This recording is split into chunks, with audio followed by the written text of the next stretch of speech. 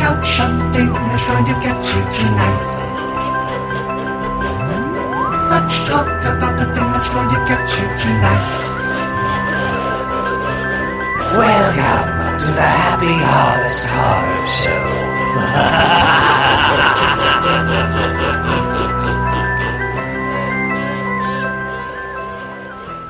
Welcome to the podcast. I'm Corey. And I'm Brian, and this is the Happy Harvest Horror Show, where we get together and talk about all our favorite things in spooky culture and spooky films. And we got a really fun spooky topic today because we are joined by the authors of the new book, The Science of Serial Killers. We have Kelly Florence and Meg Hofdahl. Welcome, both of you. Thank you. Thank you so much for having us. Very excited you guys are both here. Meg is also a horror author, correct? Yeah, I write horror fiction as well. So I've got 3 horror novels out, and I have 3 short story collections out. My 3rd is actually coming out this October. So, I write the nonfiction with Kelly and do the fiction, and it's great. As long as I can inject horror in anything and everything I do. I love that. Truly. That's what we do here at Happy Harvest. So this is great. Awesome. And Kelly and Meg, you both have a podcast, Horror Rewind. I listened to one of the episodes. It was a lot of fun. Yeah. So we used to talk about horror movies from our childhood and then see how they lived up to, the lens of the current era. But now we're watching everything, new horror, old horror, because there's so much content and we love it. We love it too. We love anything spooky. Like every week we talk about our favorite spooky things that we experienced that week. And so this week's no different. Meg and Kelly, how spooky was your week? So spooky. Every week of mine is spooky, but I watched, I've been watching Tales from the Crypt. Oh, yes. My friend hooked me up with some being able to watch those. So that's been really fun. And I watched Midnight Mass, of course. So I was going to say, we both binged Midnight Mass, the new Mike Flanagan show last weekend, and loved it.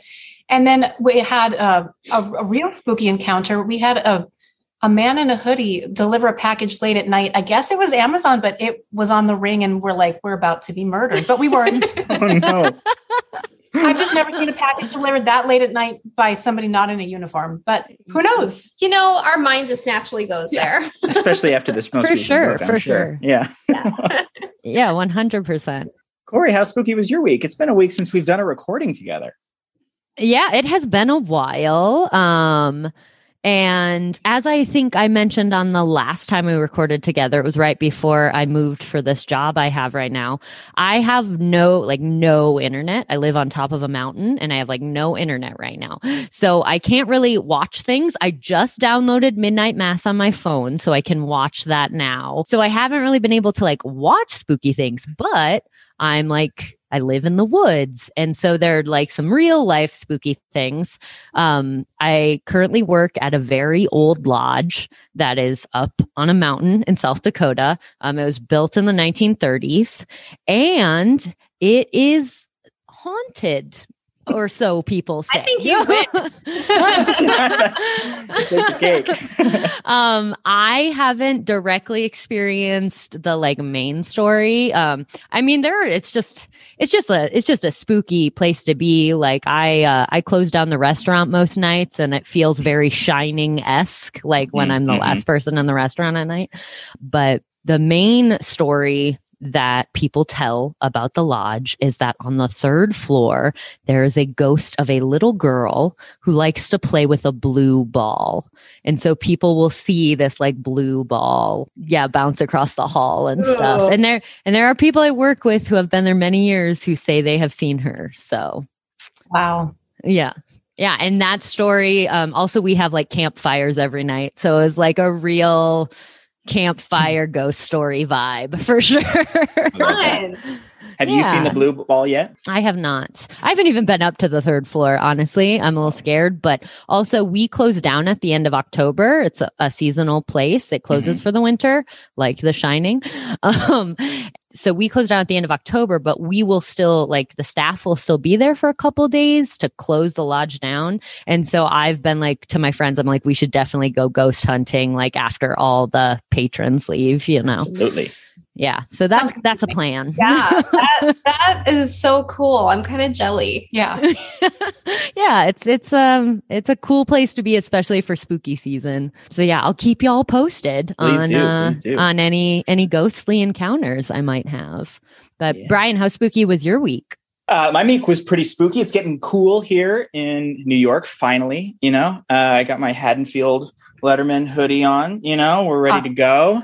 I also watched Midnight Mass this last week and was just wrecked by it. Oh man. We have a 2-parter episode on our show called How Growing Up Catholic Makes You Spooky. And so this, we were primed to get just annihilated by this show, big fan. Yeah.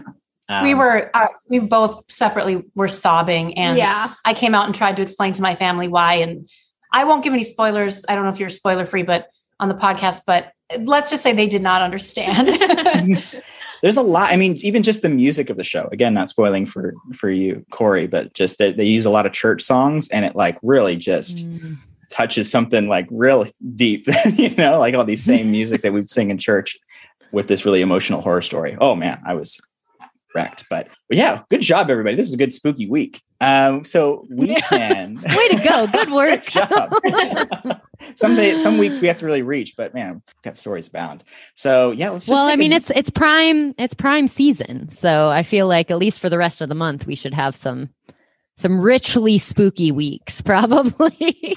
I hope so, right? If not, we got to be doing it right. Before we jump into our interview with Kelly and Meg, I just want to take a quick moment to thank our supporters. If you want to support this podcast, you can go to anchor.fm/HHHS, and supporting at any level gets you access to our Happy Harvest Horror Show book club. This month for October, we are reading Stephen Graham Jones's new book, My Heart is a Chainsaw.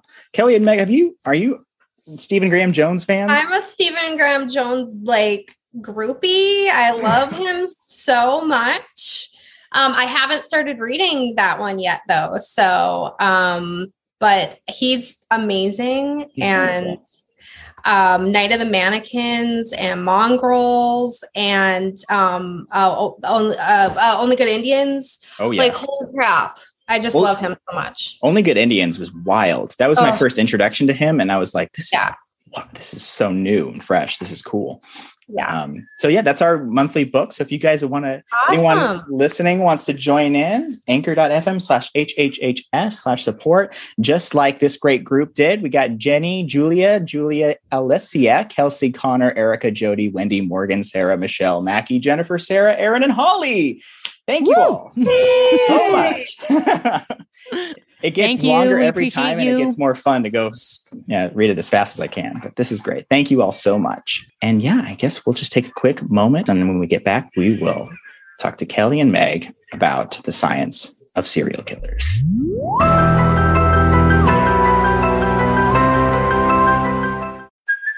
Hey, it's Kaylee Cuoco for Priceline. Ready to go to your happy place for a happy price? Well, why didn't you say so? Just download the Priceline app right now and save up to 60% on hotels. So whether it's Cousin Kevin's Kazoo Concert in Kansas City, go Kevin, or Becky's Bachelorette Bash in Bermuda, you never have to miss a trip ever again. So download the Priceline app today. Your savings are waiting. Go to your happy place for a happy price. Go to your happy price, Priceline.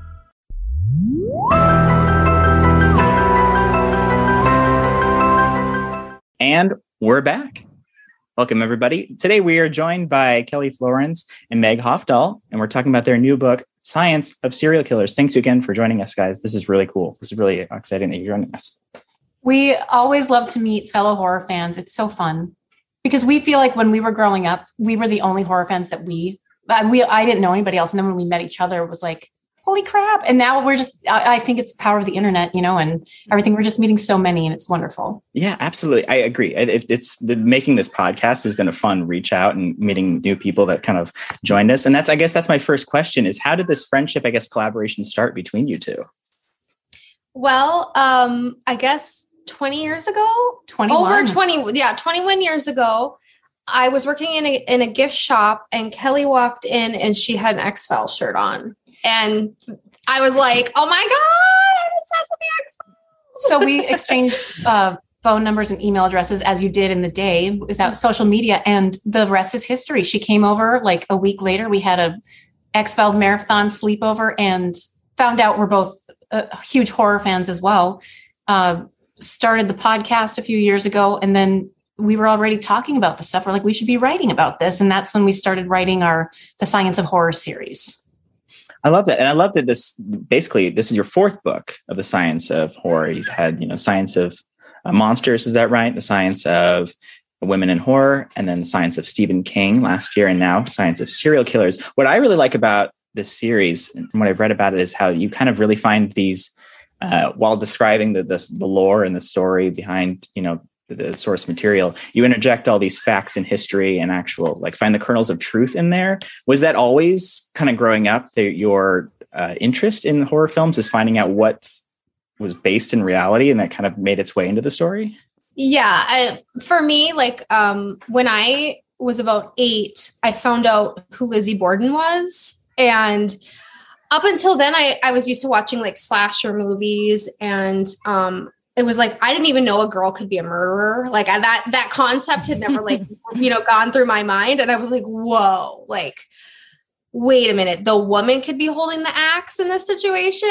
And I mean, that sounds very macabre and maybe not the best role model for an 8-year-old, but for me, it was kind of empowering. And so finding those truths behind the films that I was watching, both of us are nerds, and we like to do research, and we love history and philosophy and psychology and all those things. So it's just kind of a natural fit, I think. Yeah. And also, I mean, Meg was watching slashers before she was 8 and found out about Lizzie Borden. Same with me. The first VHS I owned, my dad got it me for Christmas. It was Night of the Living Dead. And so I was like, why aren't zombies real? I need to make this real. I don't know why I wanted that to be real, but and Frankenstein's monster, I had to learn more about the truth behind it because I loved it so much. And so, yeah, it just felt like this natural progression. And then also science it's so broad. There's so many things. There's psychology, there's social science, there's medical things, there's scientific things. It's all just fascinating.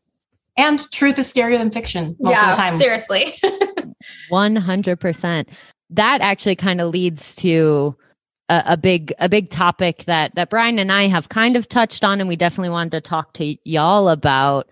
In writing this book, The Science of Serial Killers, to what extent do you see serial killers, the true crime craze, as a form of horror, or do you see them as separate?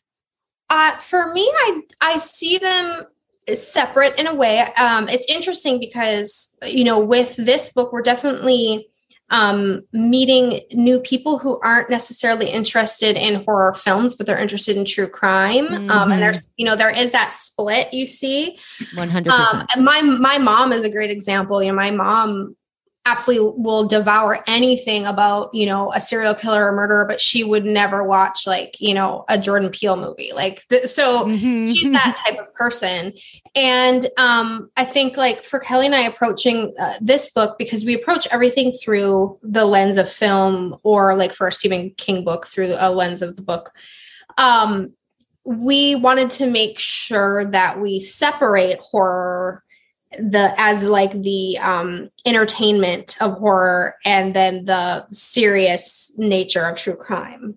And the other thing is too, we definitely don't celebrate or lift up on any pedestal any serial killer, because they're not smart, they're not geniuses, and we focus very victim focused, and then looking at them through a different lens. Yeah, that was another question. I saw something. And it was definitely on social media or something. So not a great resource, but I saw something about how, and maybe you found this in researching your book, that with a lot of these serial killers in the 70s and 80s, there was almost this push to make them seem a lot smarter than they were, so that the cops didn't look incompetent. It was they were having such a hard time solving it. So they created a narrative, or a narrative was created, that these people were actually masterminds, when really they weren't that much of, they weren't the geniuses they were being portrayed to be. We were just doing a presentation earlier today, and someone was asking about the Green River Killer. His name is Gary Ridgway, and that's a great example of a complete and utter dunce. But, he can barely string a sentence together, right? Like, he's not smart at all, but he went on killing for decades. He's one of the most prolific serial killers of our time.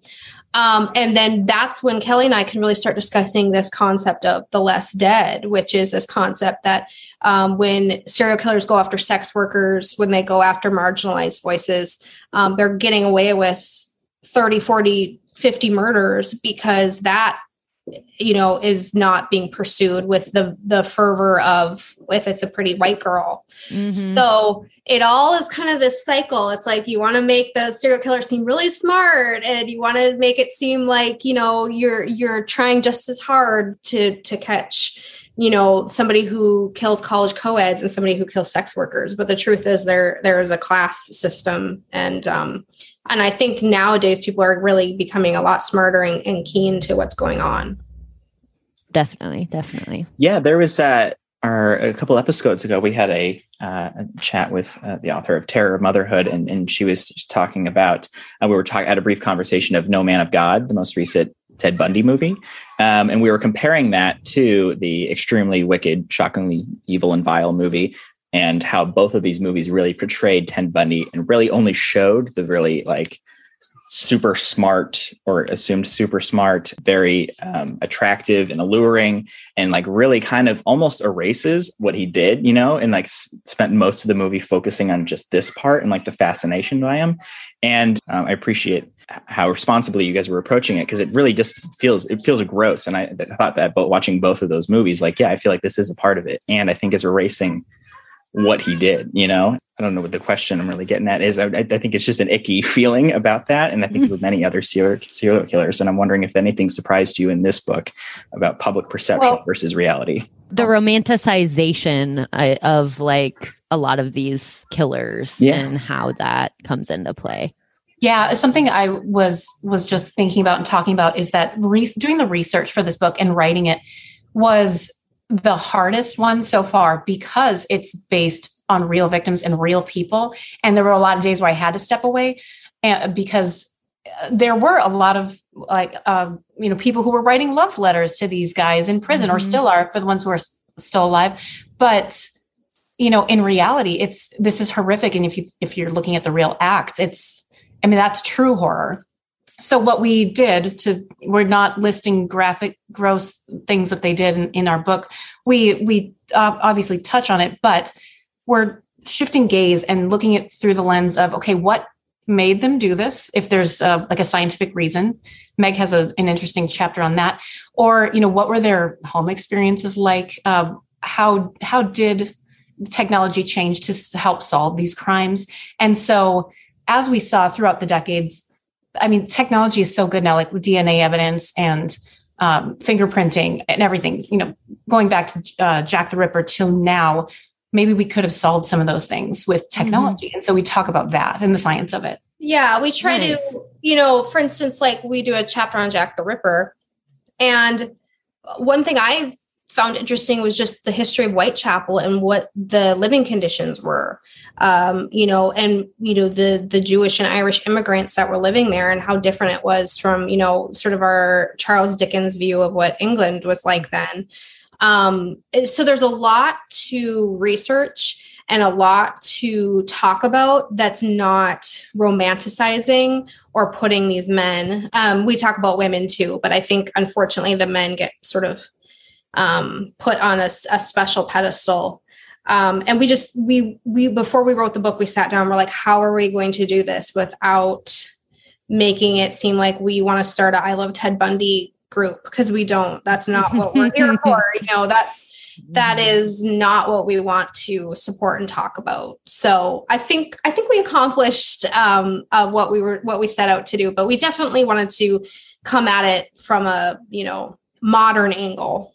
And I've said this before, but it was tempting every chapter I wanted to end with, and in conclusion, this guy was an a-hole. But I didn't. I didn't write that, but I wanted to every time. For sure.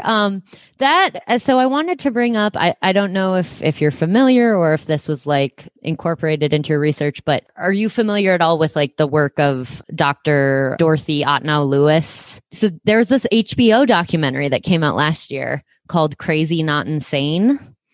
And she basically, all of her research and all of her work in like the 80s and 90s was very in line with this. It was like trying to understand the why. It was trying to understand the why of all these high profile serial killers.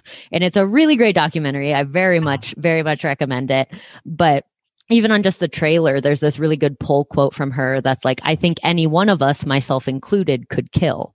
And she so she comes at understanding, I think, these killers from a place of deep understanding and empathy, but not romanticization at all. You know, there's always this like, it's just like from this place of really just wanting to understand how people end up doing these things. And the general thesis of the entire documentary and most of her work is that in the vast majority of cases, serial killers or people who just do horrendous things to people had experienced basically extreme abuse in their childhood.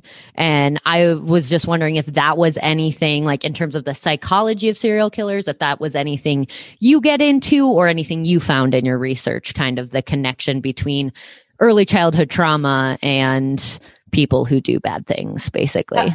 Yeah, absolutely. That kept coming up over and over in the research. And in particular, off the top of my head, the Night Stalker, Richard Ramirez, his childhood, we talk about made killers versus born killers. And there's an argument that he was a made killer because of his circumstances, because of the people he was surrounded with, and then some head trauma. And that does not excuse what he did, but it explains it. And I think explaining too, Meg has a really interesting chapter in one of our other books about women killers versus men and their reasons. Right. The sort of why women end up being serial killers versus men, and that women come at it from a much more practical, financial sort of or survival sort of reasoning. Not always, but this is the majority. And while men come from that sort of power, which therein lies the sex aspect of it. But yeah, it is hard, you don't want to empathize too much with the serial killer, obviously. But when you're reading about their childhood, I do empathize with them as children very often. When you're reading that part, you're like, wow, like, that's awful. But then there's Jeffrey Dahmer, who was no one abused him, and he had a very normal childhood. So the majority, that is what's happening. But then there's, those ones where you can't quite pin down what happened. Mm-hmm. I'm curious because we were just talking about, we were on the topic of romanticization, and you in your past books, you always tie it from, fiction to the kernels of truth. And in this one, it's not, forgive me if I'm wrong, but it looks like you're doing it the opposite. You're looking at the truth and kind of connecting it to film in some ways. And so I'm thinking about the romanticization, especially of on-screen slashers. And I say this as I'm wearing a Haddonfield hoodie, but do you find any sort of, obviously slashers on screen are fictional, and fans of Ted Bundy are real. Is there any sort of connection in how our brains idolize one or the other? Well, I think that this idea of and I for instance, I just bought this cute little yarn crochet Candyman. And he's so cute, and I like to cuddle with him. He's got his little hook, And so this idea that we can kind of make those kinds of killers that are fake, we can kind of, enjoy them from that cinematic aspect. But, it is harder. Once you kind of read about the Gainesville killer, or Gainesville Ripper rather, who Kevin Williamson based the Ghostface from Scream. It's once you do read that, when you watch Scream, it does kind of color a little bit of your experience. So, having that truth, it's not necessarily a bad thing, though. It kind of maybe makes you appreciate all the poor victims in these slashers who sometimes were just like, come on, get to the next death. Yeah. I for one think that you can enjoy horror and you can enjoy slashers and I love gore. But that doesn't, but I think as an adult, I can see the difference of movie making and real. I don't know. Yeah, no, I agree. And I think as kids too, we could. Yeah, we could make that differentiation. I know maybe not everybody can, but getting back to what you're talking about, I think it's so fascinating because we have found this. There are so many true crime fans who will never watch a horror movie. And I don't understand that because I can do both. So I don't know. And it's funny because I've said on the podcast that I think I'm the opposite. True crime really upsets me. That like really scares me on a deep level, but I could watch it, and I do watch, all the slashers that are out there. So it's fascinating. And just how maybe just I don't know. I wonder that too, why our brains. Yeah, go ahead. I think it maybe has something to do with how everyone kind of has their own like relationship to suspension of disbelief. Because I think for some people, like in watching a cinematic horror film, the suspension of disbelief is very easy. Like we can kind of just like understand that this is a movie, it's entirely fake. But I think for some other people, seeing all that very intense like gore and stuff is really alarming. Whereas if they're watching just a true crime show, obviously true crime shows might be telling a story, but they're not showing brutal murders, brutal, gory murders most of the time. They're just telling you what happened. So I think it has to do with just like those kinds of sensibilities a lot of the time, like whether or not you're able to understand the distance between cinema and reality, I think has a lot to do with whether or not someone can handle horror. But I also totally agree. Like I have some interest in true crime, but I definitely I just dip my toe in sometimes. Like it can really deeply upset me as well in a way that like spooky stuff I just enjoy. I just thoroughly enjoy it, But yeah, the true crime craze, I don't know. That's something I'm just like fascinated by, like how much it has taken off and how much people just really love taking in all of this like true crime content all the time. Because I've heard things with the true crime craze and how it is also like like the fan base of true crime is largely women. I've heard from women that really love true crime that it is kind of a way of like working through their own fears about just violence being enacted on them. I guess I wonder just like from a feminist and horror fan perspective, what you think about that. Yeah, we interviewed Mary Kay McBrayer, the author of America's First Female Serial Killer, about Jane Toppan, and she addressed this issue specifically. Yeah, I mean, I think, it's this notion of why are women drawn to learning about this? And I think it has to do with that we are in sort of a victimhood from the time that we're little. I grew up with a very paranoid mother who just assumed that there was a serial killer at every, bus stop.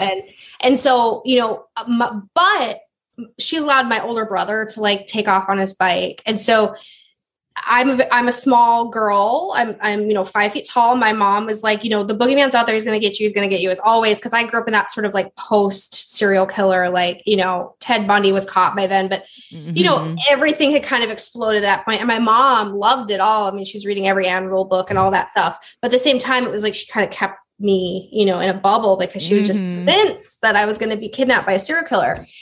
And so I kind of grew up feeling like that, sort of like I was already a victim, even though nothing had happened to me yet, sort of thing. And I think a lot of women are in that situation, and boys aren't necessarily treated the same way when they're growing up. I don't know, that might be a generalization, but for me, I think I'm attracted to true crime because I think it's just naturally a human thing, because it's aberrant and it's interesting. But I think also there's this idea of knowing the boogeyman. And sort of like, for me, not having him on that pedestal and tearing him down and just showing what a complete imp he is, that makes me feel better. And, you know, seeing women, there's a lot of great stories about women who have survived. And even the women who didn't, the women who fought like hell. And I think there's something in their stories that we can really take a lot from. So, you know, it is hard to sort of like square up. I consider myself a feminist, obviously. And how do you square up liking true crime, which is inherently anti-female in so many ways? How do you square up those two things? And I think that's just something that we are learning to do in a society. And I know the generation younger than us is like so much better at like processing and talking about. Yeah, definitely. I think I definitely agree too with, I mean, obviously, yeah, the appeal, like one of the appeals of true crime and things of that nature is it just being, aberrant, something kind of on the outside, something that doesn't seem acceptable to like normal society. And that makes it fascinating and interesting and appealing. But I really like what you said about like facing the boogeyman, because I also think in looking at these people who do horrible things, it gives us a chance to honestly rehumanize them, which I think is important, because it's important for us to realize that it's humans doing terrible things, you know, like, because that's like, I think we really, with these stories of like true crime and just like we like to turn people into monsters. And when you turn them into monsters, they're different from you. But when you like really face it and realize like, no, that's also just a human being, then I think that's when we can actually maybe prevent things from happening in the future, when we can actually, you know, but when we just like toss people aside as monsters, that doesn't stop us from creating more monsters, you know, but like going back to that quote I said, like, you know, understanding the humanity of someone who does something horrible helps you realize like all people can snap. And that's from that place we can understand how we can prevent these people from being created, I guess, if that makes sense. Yeah. Oh yeah. It makes so much sense, because if you are acting like, you know, Danny Rolling, the Gainesville Ripper, if you're acting like he is as epic as Ghostface, then yeah, you're distancing yourself. But if you realize he's just a loser in these things, you know, and that maybe if someone had intervened in school with him, or someone had intervened through his church or whatever, you know, and we need to learn sort of these signs. And, you know, I think as mass killings have gone up, people are starting to go, okay, what are the signs, you know, how do we make sure that these kids aren't falling through the cracks, so to speak? And I think, yeah, it's exactly, you have to remember these are humans, and they're not epic. They're not cool. They're not Candyman. And they're people who need help. In your research for this book, because there's shows like Mindhunter and whatnot that do, you know, try to create this profile of what to look for and tendencies. And you bring up a bit of that in some of the facts that you bring up in the Science of Stephen King book about early signs. I'm curious if in your research, if you learned what that treatment looks like at a young age, if they catch it, what sort of therapy would be called for. I feel like that's never covered in these fictional things, you know? Yeah, definitely. And I remember all the way back to our first chapter in our first book, The Science of Monsters, we talk about Michael Myers, you know, and he's a killer from the age of 5 or whenever. And the things to look out for. I mean, I think he was described as based on a real person that John Carpenter came across as just soulless. And he looked into his eyes and there was nothing there. Like there was going to be no reaching him. And I think we've seen that in the subsequent sequels. But typically those things like the cruelty to animals, the bedwetting for some reason, setting fires, those are early signs. And then really there should be this, you know, cognitive behavioral therapy, medication, all of that. But then you get to what if there's no helping some people? I mean, they're I don't know. Yeah, I mean, we had a fun interview, and this was in our first book too. I asked a psychiatrist what he would do about Norman Bates if Norman Bates came into his office. Like, how would you help this poor guy? And so that was kind of fun to kind of, say, now, how would modern medicine deal with somebody like, Ed Gein? So yeah, I mean, we try to explore these things. We try to, I don't know if in science books, how many, you feel like as many questions as you answer, there are like 1,000 more questions you don't 100%, answer. Yeah. Yeah. But, certainly I think serial killing has gone down 85% in the last 3 decades. So that's the good news. It's just not something that is happening as regularly as, we think. And there could be a couple reasons for it too. We cover in the book. I mean, first of all, technology is getting better, so people are getting caught. So maybe people who maybe could have gotten away with it aren't. Yeah. But there's another interesting study. Well, yeah. And I mean, obviously there's a whole, I think as a whole society is better and we're learning not to abuse our children, maybe at quite, as we once did and things like that. But there's also a really cool study about lead that I got into, which is really neat. If you go down the rabbit hole, basically explaining that, we used our use of lead from the 40s to the 70s doubled. And kids growing up at that time absorbed more lead than anybody in the United States at the time. Now, most of them are not serial killers. So I'm not saying that having lead in your system makes you serial killer, but it's an interesting thing because there is a correlation between lead and violent crime in different countries and when they stop using lead in the gas and how much is in the environment. And it's kind of a cool thing to think about that maybe these kids who already had a host of problems, maybe there was an environmental reason that we didn't even know that was inside their brain causing them to, go even more crazy, so to speak. You never know what's going on in that environment. So that was kind of a fun rabbit hole to go down. Yeah, I think.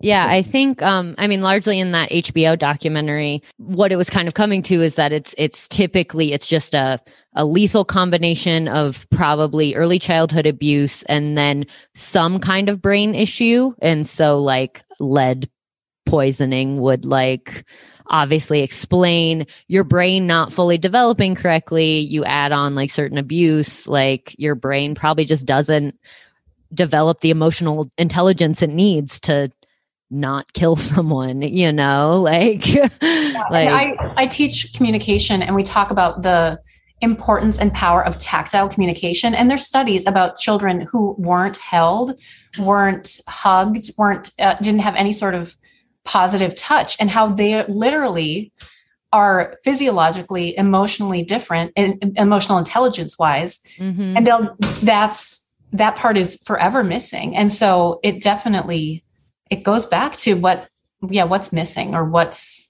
there. Yeah, absolutely. It's fascinating to think about the environmental, how that factors into it, thinking about lead in serial killers. It makes me think of in the Salem witch trials, the theory that there might have been mushrooms, that were causing hallucinogenic effects. Were there anything else? I mean, any findings in your research for this book or the other ones that really surprised you that hadn't really considered before? Something I find kind of fascinating is that women there's not really a sexual component to female serial killers, but one of my most, fascinating topics is Jane Toppan, and she admitted to having a sexual thrill when she killed people. And I thought that was kind of fascinating and interesting because she's really the only woman, I think, I can think of one other, but her name escapes me, who, mentioned that. But it's so kind of fascinating to me, the difference between, male and female serial killers. It just, the physiology again, and the brain and what's going on in there and why women kill. And it's so in a society where it feels like those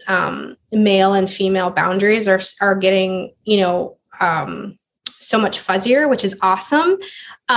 It's fascinating to see how that plays out in science. And the fact that, I mean, I'm just glad that we have so few or less serial killers now, right? Oh, absolutely. Of course. I wonder too, just like you saying that, like the sexual component of things, I wonder if also just with female serial killers, like just because like female sexuality, it can be such a deeply repressed thing, if they were experiencing that, but they just didn't want to talk about it, you know, like didn't want to admit it, you know, because that there's a whole taboo with that as well, you know.